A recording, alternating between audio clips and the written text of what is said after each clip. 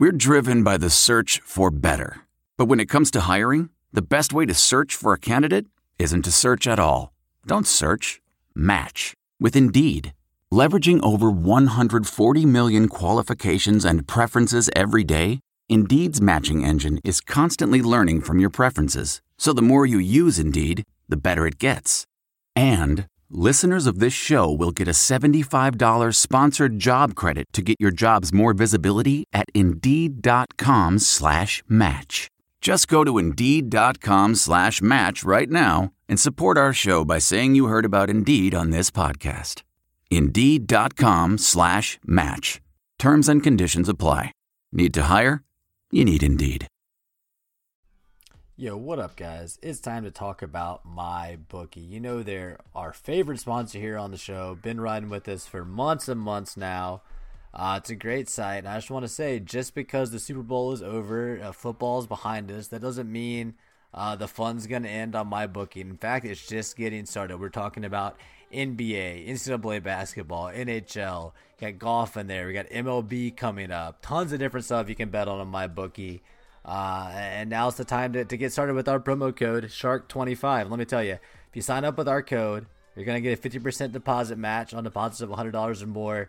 You're going to get $25 bonus cash, ton of great deals for you, and most importantly, you're going to be helping us out here on the show. You know, I wouldn't be telling you about MyBookie if it wasn't a site that I personally use, and I do. I love MyBookie. It's super easy. They got great odds on everything on there.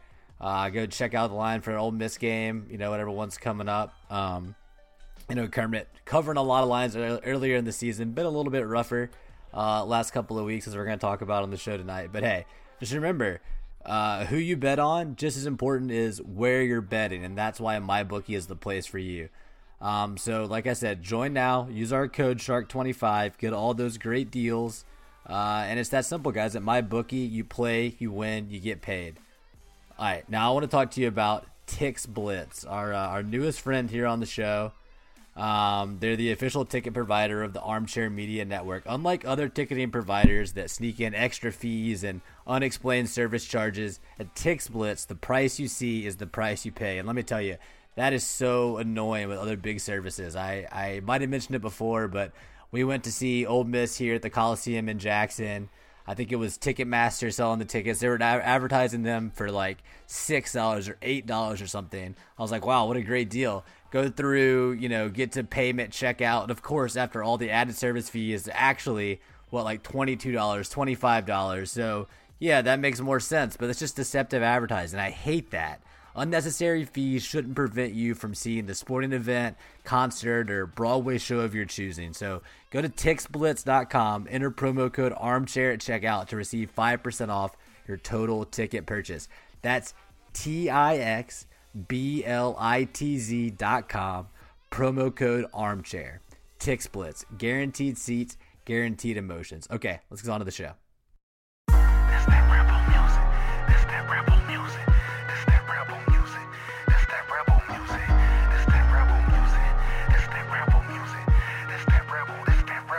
Welcome to Land Sharks After Dark, your bi-weekly dispatch from the dystopian reality that is Ole Miss Athletics. I'm your host, Justin Sanders. Joining me tonight, just like every week, I got my co-host, John Stefanchik, on the line. What's up, buddy? How you doing? Trying not to get blown over up here in New Hampshire. Apparently, we're in a 75-mile-an-hour wind warning today. That sounds a little windy. Yeah. Was it like you like hear that as like howling winds all the time, or you just walk outside and you up against it? If you get a big gust the right way, you definitely hear it. Sure. So, kind of got everything all interesting riding around, limbs and whatnot. Looks like all the airports are fine except for LaGuardia and Newark. I'm sitting here looking at the weather. I was looking at the Weather Channel on. Apparently, it's too windy to they can only use one runway at LaGuardia, so they're backed up 3 hours. That doesn't sound fun. Well, at least you're inside recording a podcast. Nothing to worry about. Works out well. But fraternity brother of ours, John Barber, visited this weekend. Right, you're telling me. we thought it'd be a wonderful idea. Let's go to Acadia in February. This is Acadia. What state is that in? Bar Harbor, Maine. Okay, that's what I thought. Little park on Mount Desert Island to get all exact. Please. And basically, really, I've been in the summer. It's stunningly beautiful. I mean, it was quite nice in the winter. It's interesting. Most of it's closed in the winter. Yeah. Most of the town shut down in the winter. But it was pretty interesting. It was mid-30s sunny, which is about as nice as you can hope for February. Sure, yeah. Central Maine. So it was a pretty interesting trip to go see it in that state. And then we stayed Saturday night in Bangor, which we were wondering what the hell is significant about Bangor. That's where Stephen King is from. Still lives there. Okay. Kind of appropriate for the town. So anyway, we got up early Saturday, went up, rode around the part of the park that was open, did that, got our riding around in, ate lunch and everything. It's like a big national park, or what are we talking? It's a national park. So it's like wooded. What's the landscape like? It's island on the coast, but got a lot of woods. Kind of a little bit of a combination of everything. Sounds Cadillac. nice. Cadillac Mountain sits on it. It goes up to 1,500 feet. Okay. Got a hell of a view of a harbor. Just one of the about as pretty of a coastline as you'll ever run into. If you're up there in the summer in the right weather, it's really, really, really phenomenal. So that's pretty. Highly recommend everybody goes and checks it out once. July, August. Yeah, that would make more sense. Yep, exactly. So we stayed in Bangor, had enough points for a free room. We're sitting there, took a little nap, and thinking to ourselves, okay, what's our, what do we want for dinner? And we're like, we come to the conclusion we wanted hibachi, which is like hibachi in Bangor, Maine. How complicated can this be? Okay. We go, and it's literally a 2-hour wait for we walk in. It smelled excellent, but it was. I mean, one of the only places open in town, or something. Well, no, there's a lot of places open. So that was packed. It was in the parking lot of a Walmart. Nice. We were driven by a Chick-fil-A to get there. I was like, hell, are we in South Haven or are we in Bangor? Yeah, seriously. I couldn't tell the damn difference. So we do that, so it's like, all right, what else? Well, there's this kind of local Mexican place that's popular, like Mexican in Maine. Like, come on, we got to come up with something. But anyway, fine, we'll go check that out. It's an hour wait to go there, so it's like, shit, what is the deal here? I mean, it's 7:30 Saturday, but it's February. Yeah, but it's not the busy time, yeah. Anyway, so we're like, you know what? Chili's. I mean, just at this point, we're ready to eat. Walk into Chili's, it's packed, but there's a couple of open seats at the bar, so we just head to the bar, sit down. I'd say an above average Chili's meal. I mean, I'm a Chili's fan. You get some campfire queso? We got I'm a fan. We got the regular chips and salsa. Okay. I got this. It was pretty damn good. What'd you get? What'd you order? I got the steak fajitas. Oh yeah, I think Chili's invented that whole sizzling fajitas thing for like it's a marketing thing. It originally was a Tex-Mex restaurant back in the day. Now it's kind of much more. But the whole thing about bringing sizzling fajitas to the table and creating a spectacle, it was like a marketing ploy. Yeah, that sounds right. That sounds right. I believe it. Well, at least apocryphally. I mean, I've heard that many times, but yeah. Yeah. I mean, we're not gonna fact check on this show. Come on, we're gonna say whatever we want. Sounds like a viable rumor. Yeah, I'll take it. Anyway, so eat that, and we're at the bar. Bartender was way above any expectations we had walking in. We were very pleased with that from a scenery perspective. And TV wise, they've got NFL Network on center stage. So the first half of the Memphis Express Orlando Apollo game was on. Nice. Which was pretty hilarious. Alabama Vanderbilt was on ESPN2. Mm-hmm. Nesson and Hockey East. Northeastern was playing New Hampshire. That's more what I expected for Bangor, Maine. Right. And they had Golf Channel on in the corner. It's pretty interesting. And it was a pretty interesting group of people reminiscing about high school football days, lack of grit in society. What? I mean, pretty damn funny. So classic. Well, yeah, it really sounds like you mostly got the South Haven experience in Bangor, Maine. But we had it with the Bangor, Maine accents and context, so and low temperatures and exactly wind and snow on the ground. Huh. it was good. Well, it sounds like a good trip. Yeah, drove back yesterday. Stopped at LL Bean. Nice. Barber figured out what size he needs for his next pair of bean boots. So for a while, those boots were like there was like a wait to get them, right? But now they're much more widely available. Is that right? Am I wrong? I thought.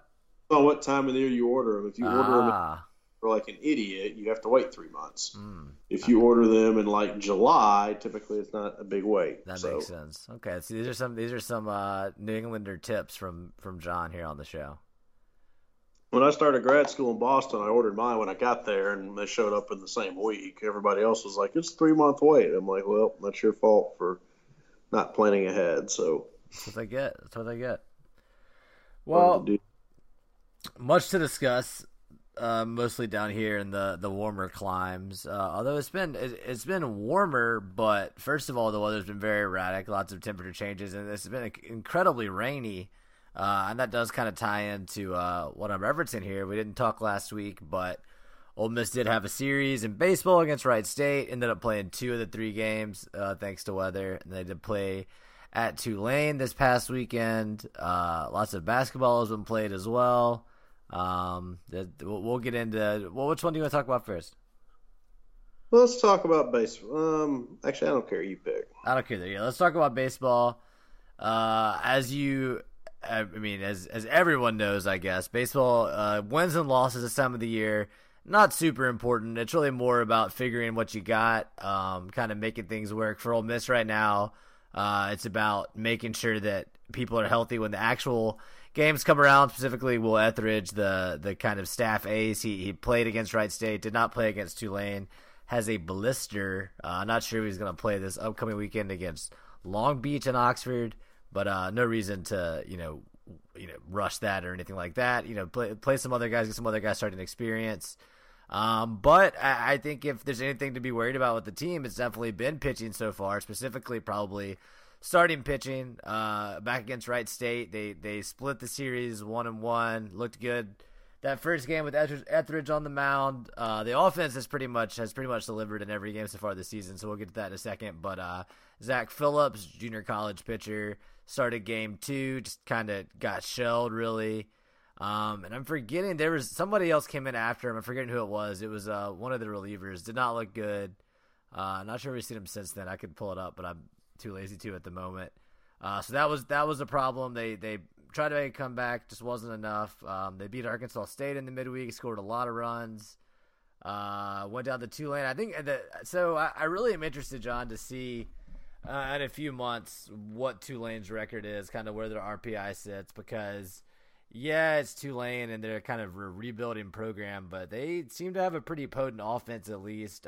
They out-hit Ole Miss in every game, which can be an indictment of the pitching as well. But Ole Miss pitching for the most part got it done when they had to. They won game 1 and 3. Offense looked good in all 3 games as well. But like I said, Tulane was just kind of raking down there in their own park. But they lost game 2, but really it was going back and forth the whole time. Neither team could really put up any competent pitching. I think Houston Ross started that game after Phillips got moved up to game 1 in Etheridge's absence. Gunnar Hoagland has pitched the third. Well, he didn't pitch. He didn't pitch, obviously, in game 3 against Wright State, which got canceled, but he did start that Tuesday game against Arkansas State. Looked okay. A little background if you don't remember, Gunnar Hoagland, the guy that got drafted in the first round, decided to come to college anyway. He had no walks in high school, really low ERA. Obviously, that's going to change when you get up to the college level. He's still feeling it out. I think he has a ton of potential. Of course, I think the question with him is he a little too hittable? No walks isn't necessarily a great thing. You don't always want to be in the zone, especially as you're going up against better hitting. So we're going to see with him. He did okay in game 3 against Tulane. And then I was really impressed with some of the bullpen against Tulane in that game 3. Let's see, Connor Green, probably the best game of his career. Got some big outs. He came in with like no outs or one out and men on first and third in like a 1-run game. Actually, a game I think Ole Miss was losing because Green ended up getting the win.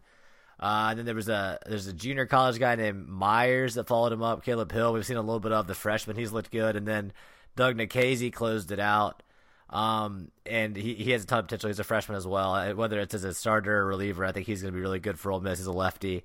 So there's another question mark still. Parker Caracci, he looked really good in game 1 against Tulane. Closed it out. He did give up the walk-off home run in game 2, but like I said, that one was so back and forth.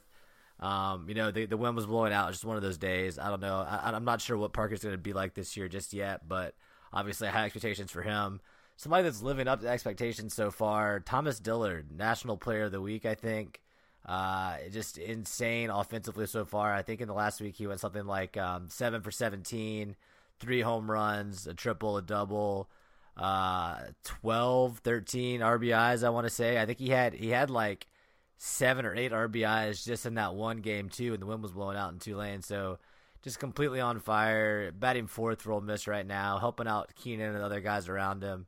I think he's going to be fun to watch. I mean, obviously, if you watch Dillard the last 2 years, you know that he probably the best hitter on the team in a lot of different ways, and he's putting it all together right now. I mean, he has really good bat control. He takes a lot of pitches, and when he barrels one up, it goes a really long way. So some bright spots for Ole Miss for sure as well. I think the non-con there's going to be a lot more to learn and see with this team still. So I don't know. That's kind of your first 2-week report from my end. I'm not panicking. I know some people we know are, namely Wes and Dean, been all in on the Fire Bianco train since they lost that game to Wright State. So, you can see what you want with this team, I guess is what I'm trying to say. I haven't seen a pitch, but I mean, go read anybody that really wants content can go somewhere else than listen to me on this. But here's my 2 cents. That's a great opener. Go on. Yeah, exactly. It's what you listen for. Yeah. But here's my 2 cents. I've watched so many Bianco teams start great and then get tight mid-season and then kind of fester out. And frankly, they've had this issue, 14 being the exception of being regular season warriors, and then postseason doesn't work out. This group, I just assume let them lose a few games. Well, I mean, I'm okay. They lose a couple games. It doesn't matter. Last year, State lost plenty of games. They went to Omaha, and Ole Miss won a shitload of games, and they got bounced by Tennessee Tech. So the regular season is just the regular season. I mean, this team to me, more so than probably, let's say, any other Ole Miss team in a while, I'd say approach the regular season is to get ready for the postseason, whatever that entails. Figure out who your pitching options are. What's the guy's name? Doug Nikhazy? Yeah, the freshman is looking good. So there's a freshman lefty that looks good. Yeah, he's out of the pen right now. Let him play. We got a freshman there was a first-round draft pick that turned it down, whatever his name is. Yeah, Gunnar Hoagland, yeah. He's starting right now. Give him time. Let him figure it out. Yep, I agree. Dillard, I mean, it's easy to say. It sounds like I'm just jumping on the bandwagon now after he starts off the year flaming hot. But if he had a monster year, like over 1,000 OPS, wouldn't surprise me. Yeah, I mean, kind of set up just to rake it. I agree with that. I think he's a very very good player. What is the who's leading off? Kessinger? Yeah. They've played a little bit with the 2-hole. Olenek got moved down. Servidio's batted second a couple times. They're still shuffling, like we talked about, John, kind of with that extra man they have, whether it's Elko in right field, with Servideo at second, or you put Servideo in the outfield, you play Jacob Adams at second, and then a DH, whether it's Cockrell, whether it's Elko. Fitzsimmons got to start at DH over the weekend. So they're still trying to kind of shuffle around and figure out what I guess Bianco calls it, the best 9 is going to be. But you have a lot of options. I think, honestly, I'm inclined at this point. Servideo looks so good in the outfield. He's obviously a great infielder, but Jacob Adams is completely serviceable to good plus player at second base. I kind of think at least your best 9 defensively, I think, is Servideo, probably in center field with Olenek back in right field where he's played pretty well. in past seasons. He's just, Olenik's fine in center field, but Servideo, I think, could be a much better defensive center fielder. And then you put Adams at second. I think that is your best defensive setup. I don't know what you do, what that means for Elko. I don't know if that means he just battles with Cockrell for DH spots. I don't know. But it's that I think is what we're moving towards probably. Yeah, that sounds like it's where it gets eventually. Yeah, and then that would mean, does that mean Adams batting ninth or Servideo batting ninth? That's kind of a question there. Servideo, I think, is very capable. I mean, Servideo, I think, could probably lead off, but I don't know if Mike's going to do that. Kessinger's led off pretty much every game he's played at Ole Miss, except I think maybe he was slumping really bad. Maybe they moved him down some, but I don't know. I think Bianco is not in a huge rush to make these final decisions. I think he's going to tinker around with it a little bit more. Yep. Which is good. That's what he needs to be doing. Yep, exactly. I don't care about win totals. Just win it, win enough to be in the field and then go from there. Mm-hmm, mm-hmm. Well, then that kind of comes back to the question. Obviously you always want to host, but after the way it went last year, is it necessarily, if you end up as a 2 seed somewhere, are you really that upset about it? I don't know. I mean, you don't want that, obviously, but is there Field's got a major tight asshole. Right? Is there bad juju there? Is there more of a chance of getting out of somewhere as 2? I don't know. I have no problem if they end up at 2 somewhere. Yeah. That's where I'm at with Swayze in the vibe. It's pretty much this. It feels a little cursed right now, but. And I mean, this team's built to go get hot and just hit their way through a regional, hit their way through a postseason series. Mm-hmm. Yeah, the offense, I think, definitely. They probably have enough of an ace with Etheridge. Let's see. So let me give you some Thomas Dillard stats, huh? Let's see. Through 6 games so far, with the game 7 coming up tomorrow on Tuesday, recording this on Monday, February 25th, here at the end of the shortest month. He is hitting .522, the .607 on base percentage. He's slugging 1.217, OPS of 1.824, and it was up over 2 before he went, I think, 1 for 4 in the game 3 there. Let's see. In 23 at bats, he has 2 doubles, a triple, 4 home runs, 15 RBIs. 2 stolen bases, only 3 strikeouts, and 5 walks. That's a pretty decent start. That's pretty good. Not bad. And he caught a game against Arkansas State as well. So that's something that we didn't talk about Cooper Johnson at all in my little recap there. He has looked much better in my estimation and from what I've read as a defensive catcher, maybe that he did at times last year when it seemed like he was slumping both at the plate and behind the plate. So as long as he can do his job behind the plate and be an elite defensive catcher, anything else is just gravy. But he'll be in the lineup every weekend. But it does seem like they're going to try to get Dillard some starts behind the plate, at least in the midweek game, stuff like that. And that does open up another spot in the outfield, whether it's for both Elko and Servideo to be out there with Adams at second, or Carl Gindel to play in the outfield. Some different stuff they're experimenting there. But, that's pretty good. Also of note, I think obviously very early season batting averages, but Ryan Olenek, another everyday player, batting .435. So, I rag on Olenek a lot. He, to me, has been a rally killer a lot at times with his free swinging, swinging at every pitch, and he can get fooled, and even if he doesn't strike out a lot, he can give up a lot of easy outs, but he also finds those blue pits. So I think with him, he's the kind of player where I think you have to watch that batting average on balls in play, because sometimes it seems like he gets a lot that just drop in, and that's bound to catch up with him. But still, through 6 games, that's encouraging that he's batting .435, better than starting in a slump at least. Yep. And Cooper at .294 or something. Tyler Keenan, very solid, batting .320. I think, like I said before, he's definitely benefiting from having Thomas Dillard hitting behind him. The lineup for the most part has been Kessinger, Olenek, Keenan, Dillard, Zabowski at 5th usually. Somebody like Elko at 6, or Cockrell, someone in there. Cooper Johnson's like your 8-hole hitter. And then you have like a Servideo or So who else was I forgetting at 9? Yeah. So that's, I mean, like I talked about before the season, there's a lot of offensive potential there. Let's see, I got some pitching stats here. Nikhazy has a 0 ERA still. In 3 appearances, he's pitched. I don't know how current these D1 baseball stats are, but it has him at 3.1 innings. I think he might have even had more than that, maybe. Connor Green, like I said, has been very interesting to me. He's a senior. Never got a ton out of him before now, but he looked pretty good against Tulane. He has 3.1 innings pitched as well, and also a 0 ERA. That's a start. Austin Miller's a good option out of the bullpen. Like I already mentioned, Tyler Myers. I think it was Max Chiaffi that came in after Zach Phillips and looked pretty shaky in that loss to Wright State. But I still think, Chiaffi's good. He was good last year, so not far from writing him off, but that's who I was thinking of there. Yeah, so I think 3 of the best newcomers that we've seen out of the pen, obviously Nikhazy, Tyler Myers, and then Caleb Hill, the freshman.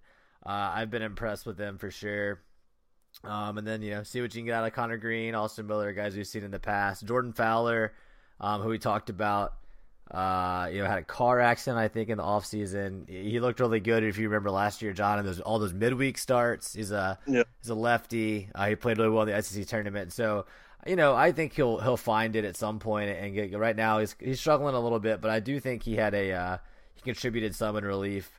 I want to say it was during that Tulane game too, and everybody was getting barreled up, so that probably contributes to his 6.75 ERA. But I think he'll probably figure it out at some point. I have read, I think it was Chase Parham, who has great almost baseball coverage, that Greer Holston is not even capable of contributing right now for whatever reason, whether it's lost velocity or something like that. So that's something to I guess pencil in there. Is we expected Holston to at least contribute, I guess middle relief innings or midweek starts or something. So that's nothing. So once Etheridge gets back, I don't know what's going to happen with the starting rotation necessarily. After Etheridge, it's been shaky, I guess, to say the least. But Roth is someone that's capable of starting on the weekends. Obviously, they think Zach Phillips and then the freshman Gunnar Hoagland all have that potential as well. I think starting pitching is probably your biggest question mark, because outside of those guys, I don't know who you turn to necessarily. Maybe somebody like Connor Green. I don't know. Maybe you could. I don't know. But I think that's something to watch moving forward. Is just the starting rotation, and then kind of the defensive shuffles and all of that, and see how the batting order shakes out. But I'm not worried about the offense. I'm trying to pull up their team stats here, but they're looking good, I think. At least runs scored wise. They have scored. Let me see. I'll just see. So they have 10 runs in game 1, 5 runs, 15 runs, 6 runs, 12 runs, 6 runs. So no game with less than 6 runs. Or sorry, 1 game with 5 runs, 2 games with 6 runs, and then 3 games in double digits. So at least so far they've been fairly consistent. They haven't had any complete, games that just look ice cold, so we'll see. Long Beach State this weekend is interesting. I don't think that they're very good, just like they weren't very good last year. What Ole Miss went out there. So I just pulled up Long Beach State's record. They are 0-7 on the year. Got swept at Florida, lost to San Diego, and got swept at home against Nevada. So honestly, you don't want to drop any of the games this weekend. This is, I think Tulane and Wright State are going to be much more respectable losses down the line. I don't think that Ole Miss can afford to lose any this weekend. Obviously, it's just one game. It's baseball. If you lose a game, it's whatever in the long run. It's not the postseason, but I think you expect Ole Miss to sweep this weekend at home against what looks to be a pretty dead Long Beach State team. Not much of a pulse here, so look for that. The UT Martin tomorrow. I assume that is a night game, and it surely is not a school game yet. Even though they play UT Martin a lot of school games, it's probably a little too cold for that. So I expect Tennessee Martin game starts sometime in the afternoon, and then we can switch gears, John, because tomorrow night, Ole Miss basketball in the Pavilion. Oh, sorry, Wednesday night. I'm getting ahead of myself here. Wednesday night, number 7 Tennessee coming to Oxford to face off with Kermit Davis. Could be interesting game. They just lost to LSU. They've shuffled a little bit. They now have 3 losses on the season. They lost to Kentucky, obviously, and then earlier in the year, who they lose to Kansas? I want to say, yeah, they lost to Kansas back in November. So I think people have questions about how good Tennessee really is. Their schedule gets so much harder here at the end. They faced Florida, South Carolina, Kentucky, LSU, Ole Miss, Kentucky again, Mississippi State, Auburn. Those are some of the last games in the SEC slate. So, I don't think you can necessarily expect Kermit Davis to win that game, but at home should be a good crowd. Anything could happen. It would be a huge feather in his cap, a signature win for sure, and absolutely Ole Miss would have the tournament berth locked up at that point. Not that I think there's really much of a chance they'll miss the tournament now. They've been taking care of business when they had to since we last spoke. They beat Missouri at home, lost South Carolina on the road, kind of a back-and-forth game that really got away from them at the end, but not a bad loss. And then they eked out a win against Georgia this past Saturday. There's a lot going on around that game. I don't know, did you get a chance to, you might have been, you were busy that day, huh, John? You were up in the national parks, right? Didn't get a chance to watch? Kind of followed the end of it, and on the court, from the team was probably distracted because of the off the court stuff we'll get to here in a minute. Potentially, yeah. But I'll say this. That's the game that Andy Kennedy always screwed up and lost. Yeah. Either miss the tournament or put his ass on the bubble or do whatever. And maybe sometimes it's just luck and how the ball bounces or whatever, but they won by a point. It's a win. They're 9-5. And if they go 2-2 down the stretch, they're going to Nashville, locked in the tournament. Yep. If they go 1-3 down the stretch, they're probably still in. They just need to go win a game in Nashville. Even if they didn't, they might still be in because the bubble is very soft. But yeah, I mean, there's no reason to lose to Arkansas and Missouri. Exactly. Yeah. They just got. What's Arkansas's record at this point? Let's see. Arkansas. Let's see. I'm gonna go ahead and pull up some net ratings here.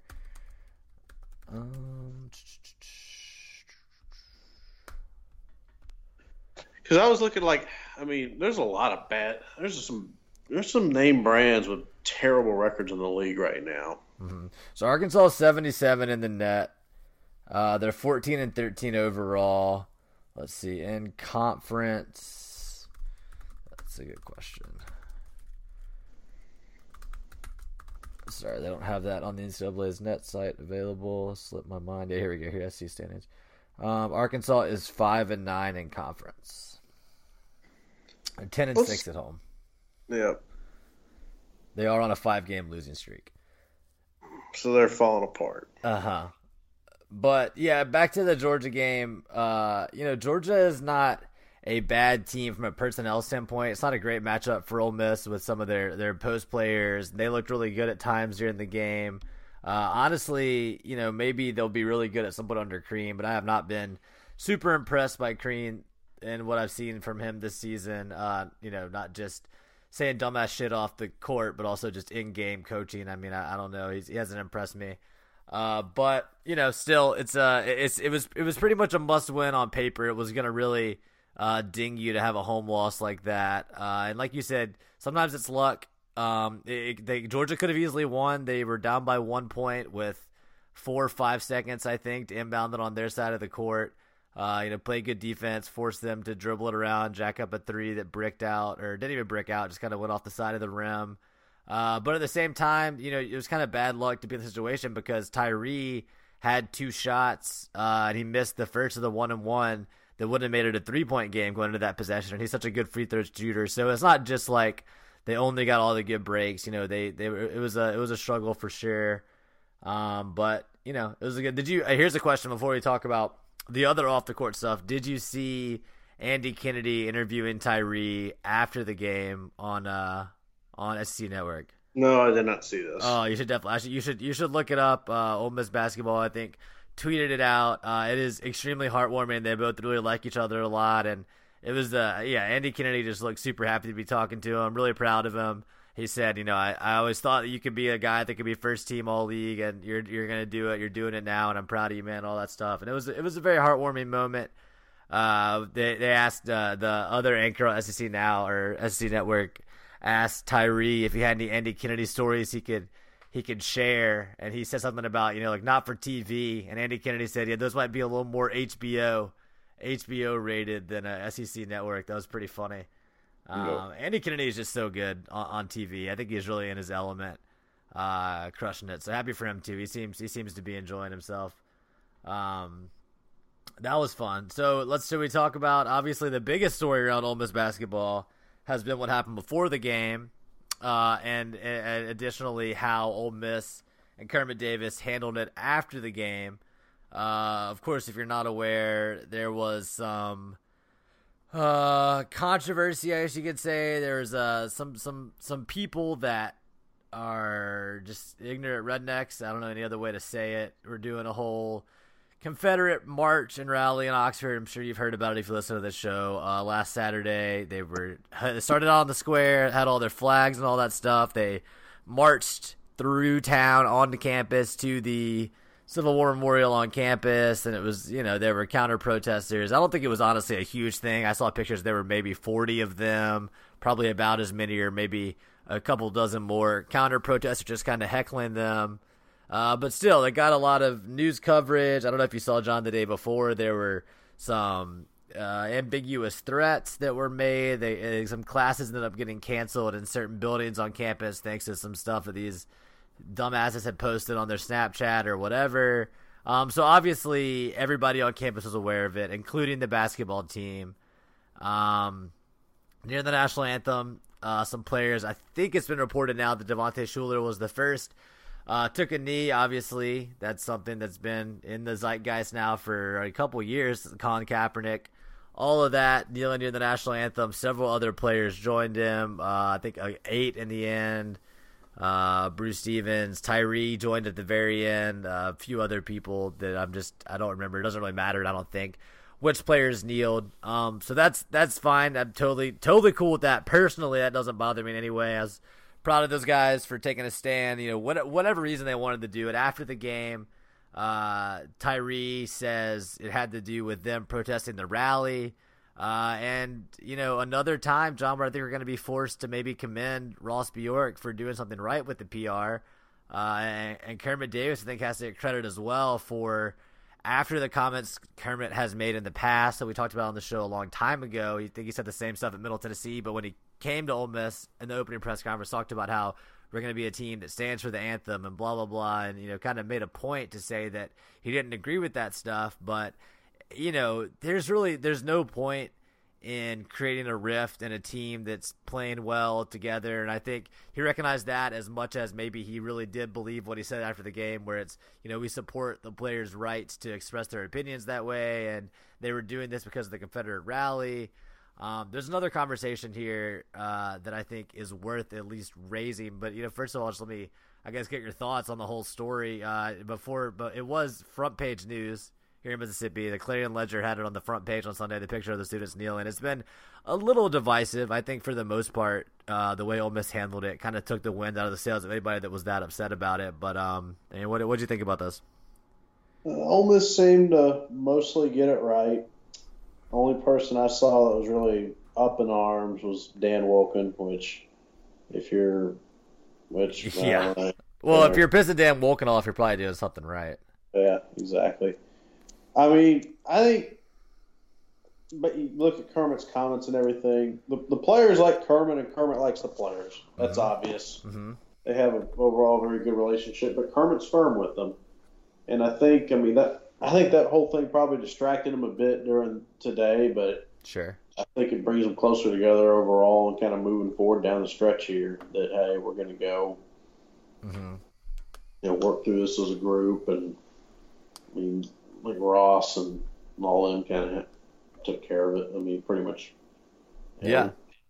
The best they probably could have done. I mean, you could maybe say, and this is what I was alluding to a second ago, I've heard a few complaints from people saying they're minimizing what the players did. Who's to say the players are only doing it because of the Confederate rally, the way that Kermit and Bjork said they were, but at the same well, time, let's see what they do after. If they do right, it again, then maybe sure. it's a broader thing. But to date, they've only done it in one game. I think has any other college basketball team kneeled during a national anthem this year? I think so, but it's not widespread by any stretch. But I think there's that. That's a very fair argument. But I also think it's not like there's any player that's come out and said that wasn't what it was. In fact, Tyree specifically said that is what it is. He tweeted that out essentially. It had to do with what was going on campus as a one-game thing. He said in the press conference, and he said on SEC Network that it wasn't something he anticipated would continue. But I was really impressed. I mean, I've been impressed all season with Tyree's leadership and his maturity.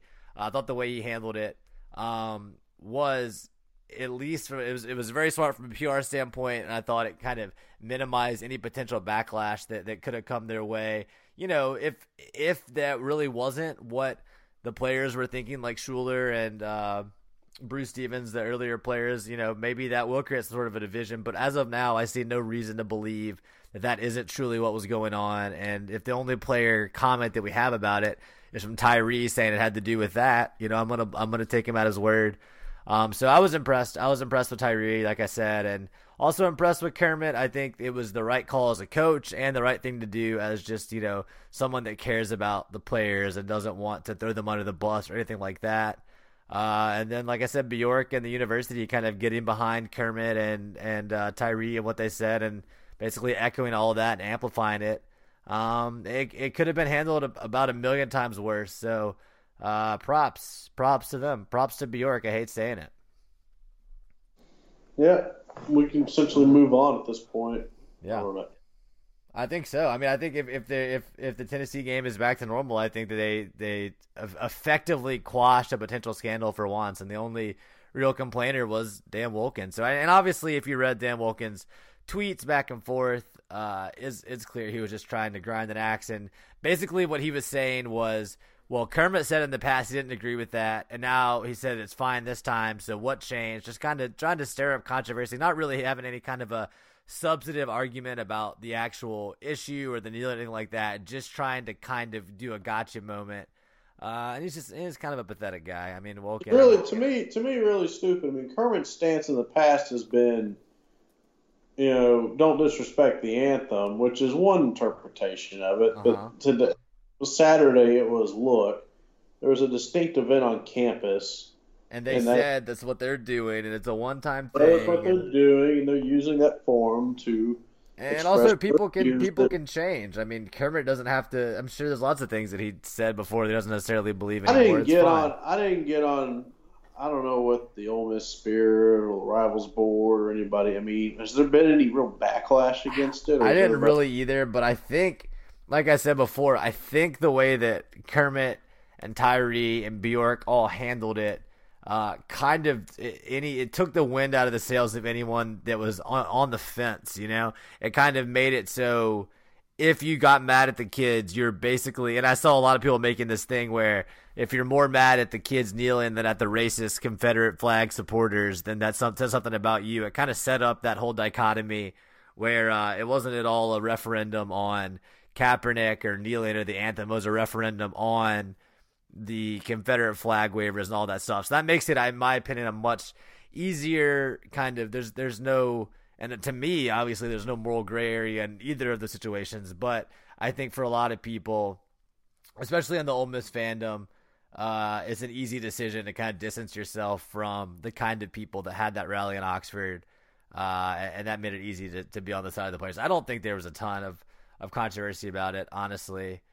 Here's a question: did we talk? Yeah, I think last time we talked. Sorry, do you have anything else to say about basketball? I'm kind of changing gears here. I think we kind of said it all. No, I'm good.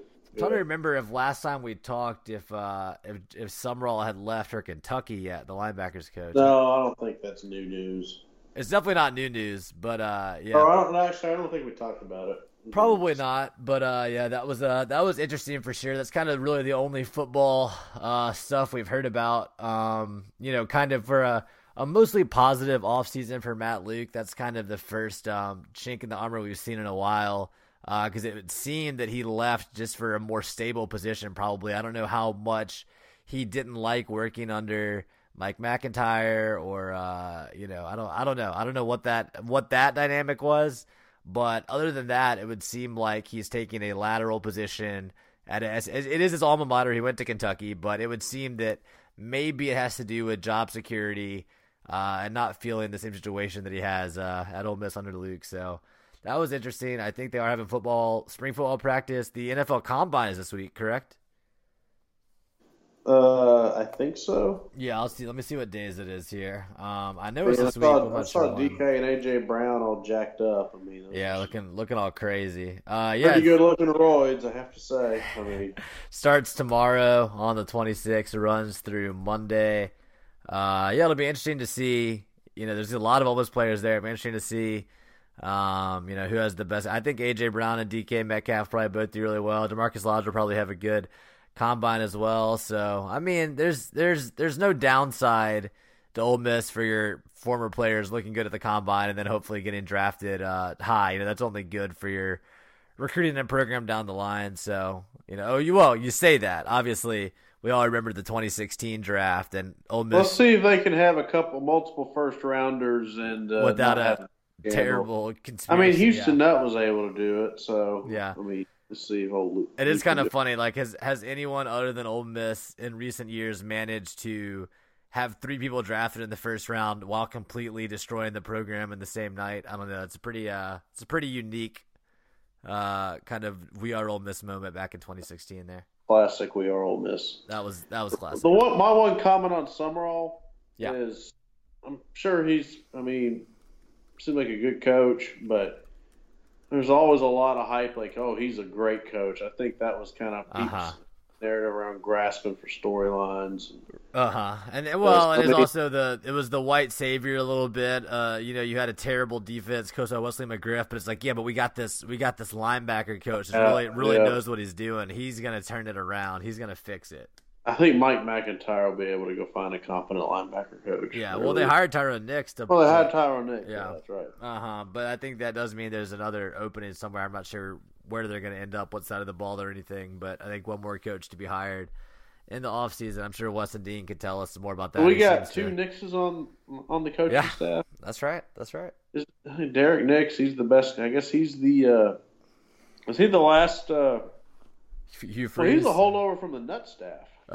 And Matt Luke is a Hugh Freeze holdover. So what the hell does Derek Nix know? He's the cockroach. He knows everything. He doesn't know how to recruit a damn running back. I'm tired of that shit. Unless Ely actually goes to school. But hey, we got Scotty Phillips. After we gave Jordan Wilkins that extra redshirt year with the academics, he got 1,000 yards. So maybe he's secretly a genius. Yeah. Hey, he got Woolard, dude. He got Isaiah Woolard. Oh, come on. Let's get serious here. Yeah, the gray shirt. Yeah, classic. Yeah. Well, how was that? That's the football news. That's baseball, the football update. Just let them play. Yeah, keep figuring it out. Hopefully Dillard will keep breaking. Fun to basketball, watch.